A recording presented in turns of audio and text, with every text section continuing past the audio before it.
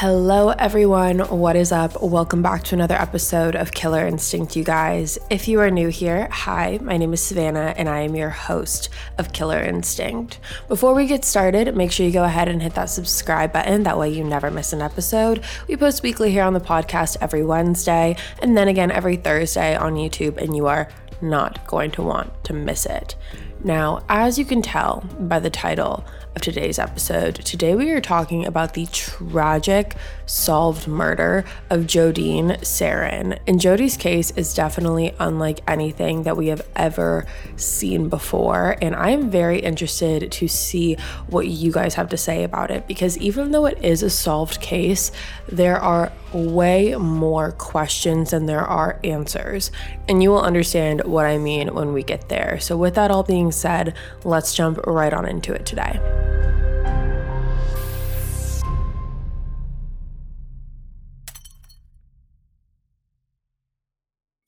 Jodi Serrin was born on November 21st, 1967 in Glendale, California, which is located in Los Angeles. She was born to her parents, Arthur and Lois, and growing up, she had 3 sisters and 2 brothers. Now, even though Jodi was born in Glendale, she actually grew up in Walton Hills, Ohio, and then graduated high school in 1986 at Bedford High School. Now, something to know about Jodi is that she did have some mental disabilities, which in turn caused her to have some developmental delays. Now, all over the internet and in all the research that I did, I could not find exactly what those disabilities were. There's a lot of varying reports on it. There are some that say that she had schizophrenia as well as developmental delays, but I don't want to put a label on something that I'm not 100% sure of. So because of that, we are just going to say that she did have some developmental delays, because it's not public knowledge what exactly those were. Not that the public even needs to know that, but it is just a part of her story. However, regardless of those developmental delays, Jodi did not let that stop her from having the most fulfilled life possible. And her parents especially did a phenomenal job at making sure that Jodi's life was as fulfilled as it could possibly be. Jodi was always surrounded by so much love from her family, her parents, her siblings, and she enjoyed doing things like going horseback riding. She actually had a white horse growing up named Sam. She also enjoyed ice skating and long walks on the beach. And luckily, Jodi was able to go on lots of long walks on the beach, because shortly after she graduated high school, her as well as her parents moved to Southern California, more specifically the Carlsbad area. Jodi was living independently in a condo that her parents provided for her in La Costa, California. And her parents also lived in Southern California. They did not live far from her, and that was obviously on purpose, because Jodi's parents liked to go over and be able to check on Jodi whenever they wanted or whenever she needed them. And I will say, part of the reason that this case compelled me so much is because I am from Southern California. Carlsbad is not far at all from where I live. And I feel like whenever you hear about a case that happens in your hometown, it just hits you a little bit different. Now, like I said, she loved long walks on the beach. She lived in a condo in La Costa. She was also very involved in the Humane Society and in her church. She was always getting involved in these different fundraisers for various charities and loved spending time with her friends. Jodi had created quite a good core group of people, and her parents were very familiar with those friends as well. Now, something that Jodi was extremely passionate about, which I just thought was the coolest thing ever, was actually making flower arrangements. And once her and her family moved to Carlsbad, Jodi actually got her certificate in floral design, which I had no idea was even a thing.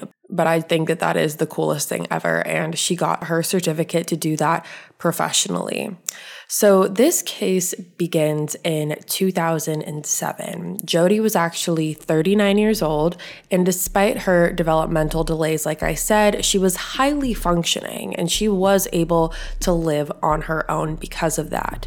Her neighbors described her as a pretty much all-around perfect neighbor, the most ideal neighbor that one would want.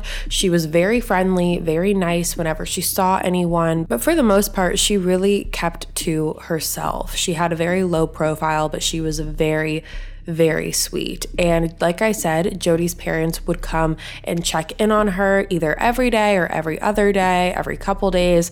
Jodi wasn't able to drive, so her parents would oftentimes drive her to different doctor's appointments or wherever she needed to go. And if she wasn't being driven around by her parents, she typically was taking public transportation. And if there ever was a time that she didn't actually physically see her parents, if her parents didn't come over, she always was in communication with them via either text messages or phone calls. And I know I'm making a very big stressor over the fact that she was constantly with her parents, but that was because she was in constant communication with her parents up until February 14th, 2007. So that was actually Valentine's Day. Now, on this night, Lois and Arthur had gone out to dinner to celebrate Valentine's Day together, and their plan was they were going to go to dinner and then they were going to go to a movie to kind of cap off their night. However, throughout the entirety of it, dinner and the movie, Lois said that she just had this gut instinct that something was wrong with Jodi. Neither Lois nor Arthur had actually heard from Jodi since the night prior. And like I said earlier, that was not normal whatsoever. So Lois and Arthur decided that after their movie was over, they were going to go over to Jodi's condo and just check in and make sure everything was okay.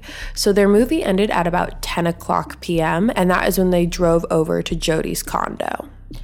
Now, once Lois and Arthur arrived to Jodi's condo, they started knocking on the door several times. However, they did not get an answer. However, luckily, they both had spare keys to Jodi's condo, and so even though she did not answer the door when they knocked, they were able to get into the condo via the spare key.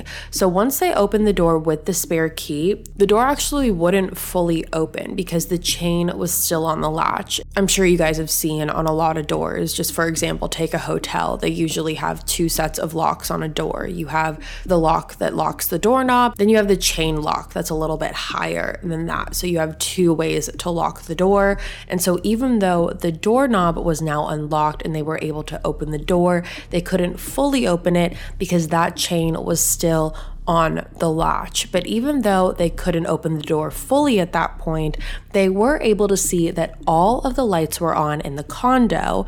And so they started calling Jodi's name over and over again. However, they were not getting an answer. So ultimately, Lois and Arthur decided that they needed to break that door down, which is exactly what they did. A direct quote from Lois is actually, quote, "The lights were on, everything seemed normal. We were thinking she was in bed or in the shower," unquote.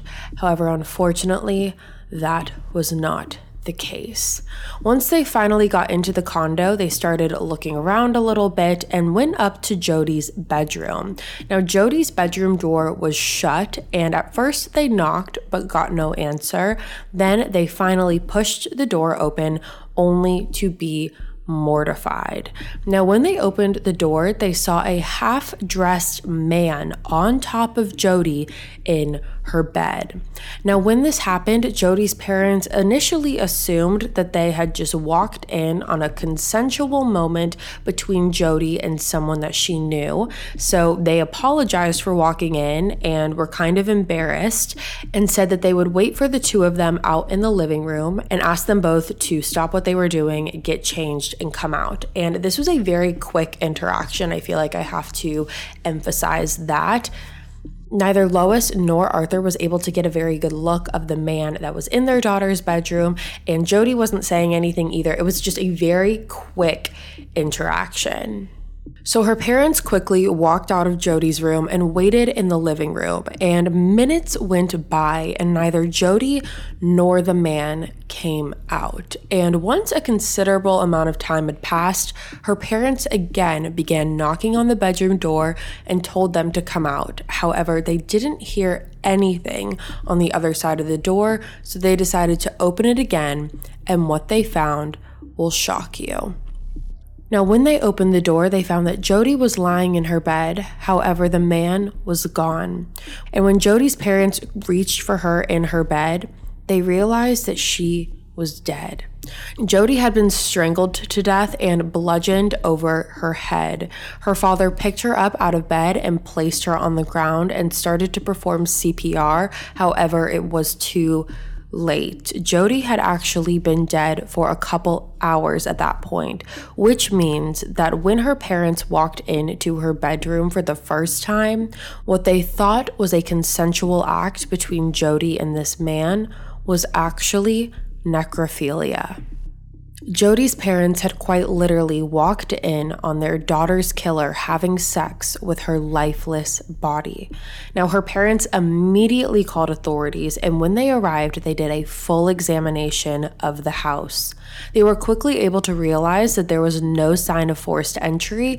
Now, you might be sitting here wondering, how on earth did this man manage to escape out of Jodi's apartment if her parents were waiting in the living room? Now, what ended up happening is when Lois and Arthur walked out of Jodi's bedroom, they were waiting in an area of the condo that actually wasn't visible to her bedroom and to the front door. So this man was actually able to sneak out of Jodi's bedroom and out the front door past Jodi's parents and run away. Now, nothing in Jodi's condo was missing, which was able to rule out robbery. However, luckily, there was DNA found of an unknown male on Jodi's body. However, when police ran it through their database, they found no matches. Now, police also spoke to neighbors in the area. However, the only piece of information they were able to get came from one of Jodi's neighbors who said that they saw an unknown man running down an embankment near Jodi's apartment around the time that she was murdered. But due to how fast he was running, she wasn't able to get a clear picture of his face. But she said he definitely looked like he was running away from something. Now, at first, Arthur said that when he walked in the room and saw Jodi and this man, again, it was a very quick glimpse. Arthur initially thought that this man was one of Jodi's friends that she had met through that circle of friends that I was mentioning earlier. Arthur told police the name of the specific guy that he thought it was. He also said that this guy did not have a car and he would either get around by bus or by bicycle. So that's where authorities started. And luckily, they already had that unknown male DNA found at the crime scene. So all they really had to do was match DNA now. It was just a matching game at this point to see whose DNA was going to match the one that was found on Jodi. And so when police got a hold of this guy that Arthur was talking about, he was able to give up his DNA, and that is how they were able to figure out that it was not the same guy. So he was ruled out. Now, all Jodi's parents were really able to remember of this guy was that he was a heavier set man with a large stomach and disheveled hair. He stood anywhere from 5'8" to 6 feet tall, and years went by after Jodi's murder and nothing really came out of it. However, luckily, as we've seen in cases prior, other cases that we have covered, the advancements in DNA technology have been so extreme, and luckily it's been able to bring closure to some of these cases. And 10 years later, in February 2017, that is exactly what happened here. Before we move any further, I do want to take a second and thank our sponsors for today's video. Imagine an app designed to make you use it less. Seems a little counterproductive, right? Well, Apartments.com's Instant Alert feature works exactly that way.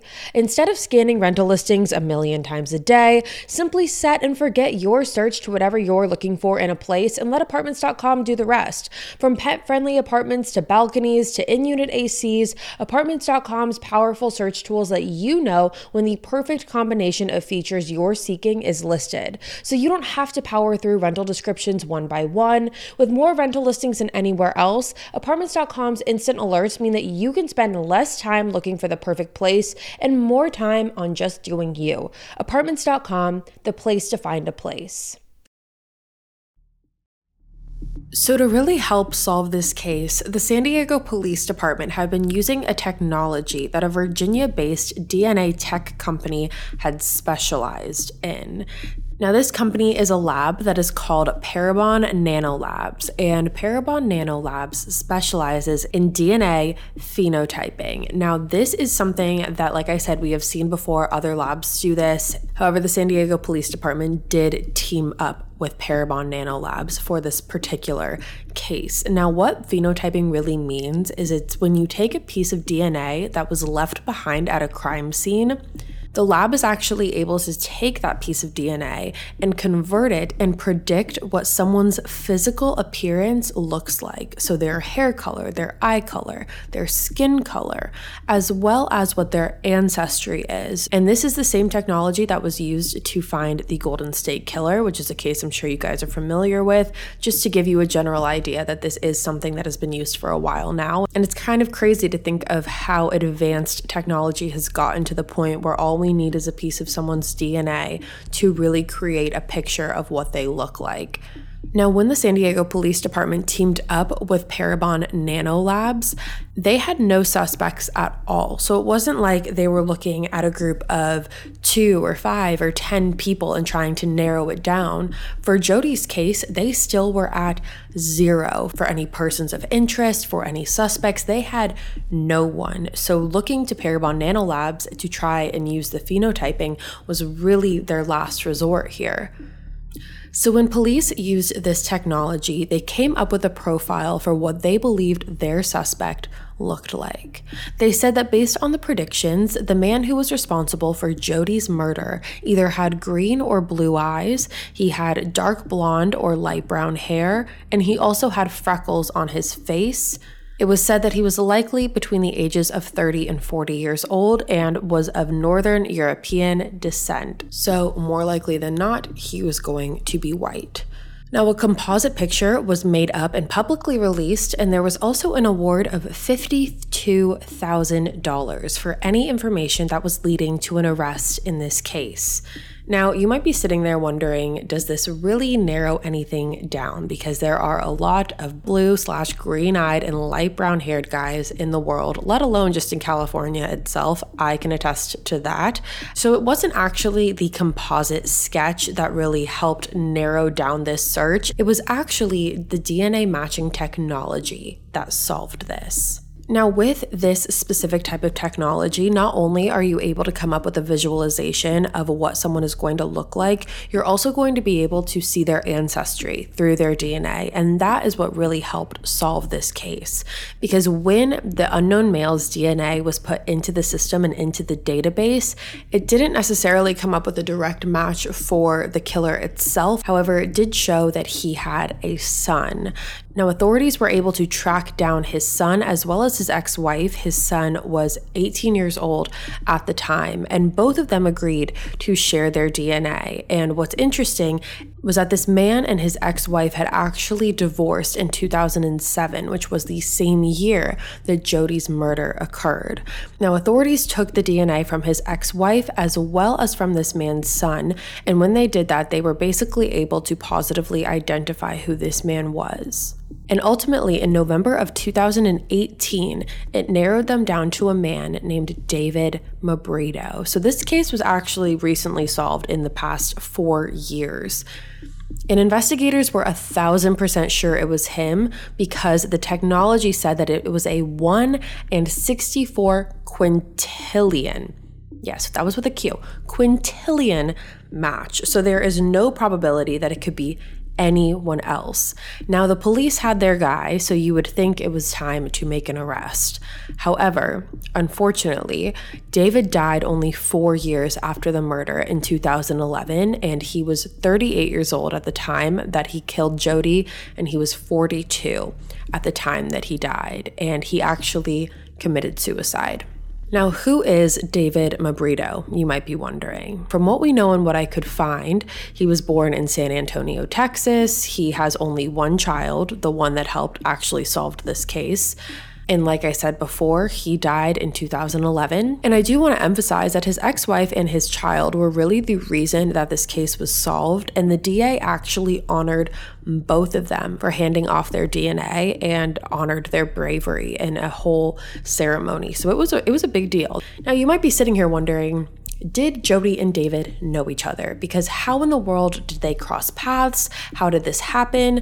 And through all of police's research, they discovered that there was no evidence that David or Jodi ever knew each other. So it's not known how they crossed paths and whether or not Jodi was a random attack or a crime of opportunity for David. So like I said in the beginning, even though we have the who did it in this case, we have nothing else to go off of. And unfortunately, because David took his own life before he was able to face justice for taking someone else's, that's really all we have to go off of. And when David took his own life, he took all of those answers selfishly with him. Now, I do want to talk about theories in this case because even though, again, we know who did this, it really got me thinking, how did this happen? How did we get here? And there are a couple theories that I have come up with in my head as to how this could have happened. And so I want to share those with you and I want to hear your theories as well.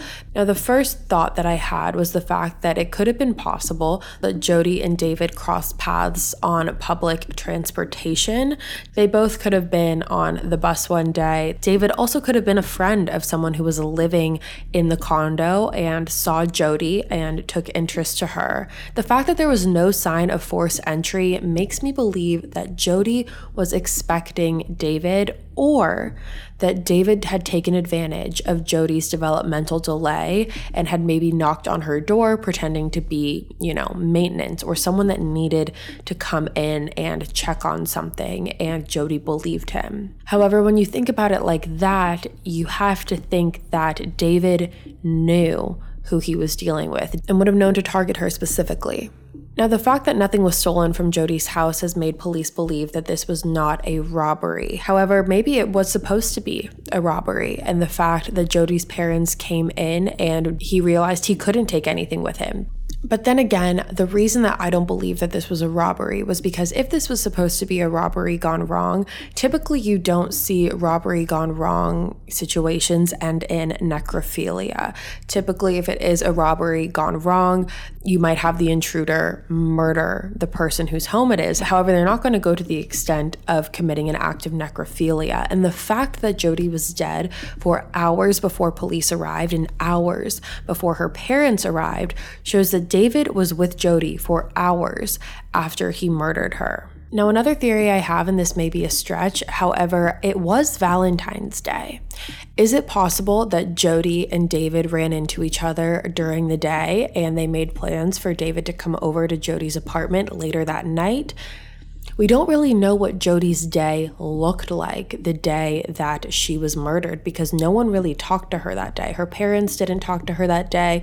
No one really spoke with her. So no one knows what exactly Jodi's day looked like leading up to her murder. However, is it possible that maybe she was on a beach walk, or maybe she took the bus somewhere and ran into David, and maybe they did a last-minute Valentine's Day date that ultimately led to Jodi's death? Now, Jodi's murder also makes you wonder if David has done something like this before, or if Jodi was his first victim. Now, typically repeat offenders are very meticulous and they have their routine, and they usually don't leave DNA behind, hence why they're repeat offenders and typically don't get caught. However, because David got caught in the middle of the act, maybe he got spooked and he wasn't being very careful about not leaving any trace left behind. Now, personally, I find it hard to believe that David wouldn't be someone who has done this before, because I find it hard to believe that you go from never killing someone a day in your life to committing necrophilia. It just seems like a very big jump. Is it impossible? No. Is it possible that this was his first time? Yes. However, like I said, Jodi had been dead for hours by the time that she had been found, so David spent time with her while she was dead. So those are just a bunch of theories that have been rolling around in my head. I'm not exactly sure what I believe, but I am very interested to hear what you guys have to say. And you can't even begin to imagine or try and wrap your head around how Jodi's parents must have felt in that situation. They quite literally walked into the room that their daughter was murdered in and came face to face with her killer. However, out of respect for their daughter and respecting her privacy and thinking that, they walked in on an intimate moment, a consensual intimate moment, they turned around and just tried to make it as normal as possible for Jodi. And to this day, her parents will not stay in Carlsbad on Valentine's Day. They leave town for that time because it is just too painful to be there around that time and to have to relive the horror that they lived that day. Now that, you guys, is the case of Jodi Serrin, and I am so curious to hear what you guys have to say about this one and your theories on this one, because even though it is solved, there are so many unanswered questions. And we probably will never get the answers to those questions, which is even more infuriating. However, I need to know what you guys think about this one. So let me know in the comments below if you're watching me on YouTube, or you can email me at killerinstinctpodcast@gmail.com. But with that being said, you guys, that is all from me today. Thank you so much for tuning in to another episode of Killer Instinct. Again, if you are new here, hi, my name is Savannah, and I'm your host of Killer Instinct. Make sure you go ahead and hit that subscribe button. That way you never miss an episode. We post weekly on the podcast every Wednesday, and then again every Thursday on YouTube, and you're not going to want to miss it. I will be back next week with a brand new case for you guys, and until then, stay safe. Bye, guys.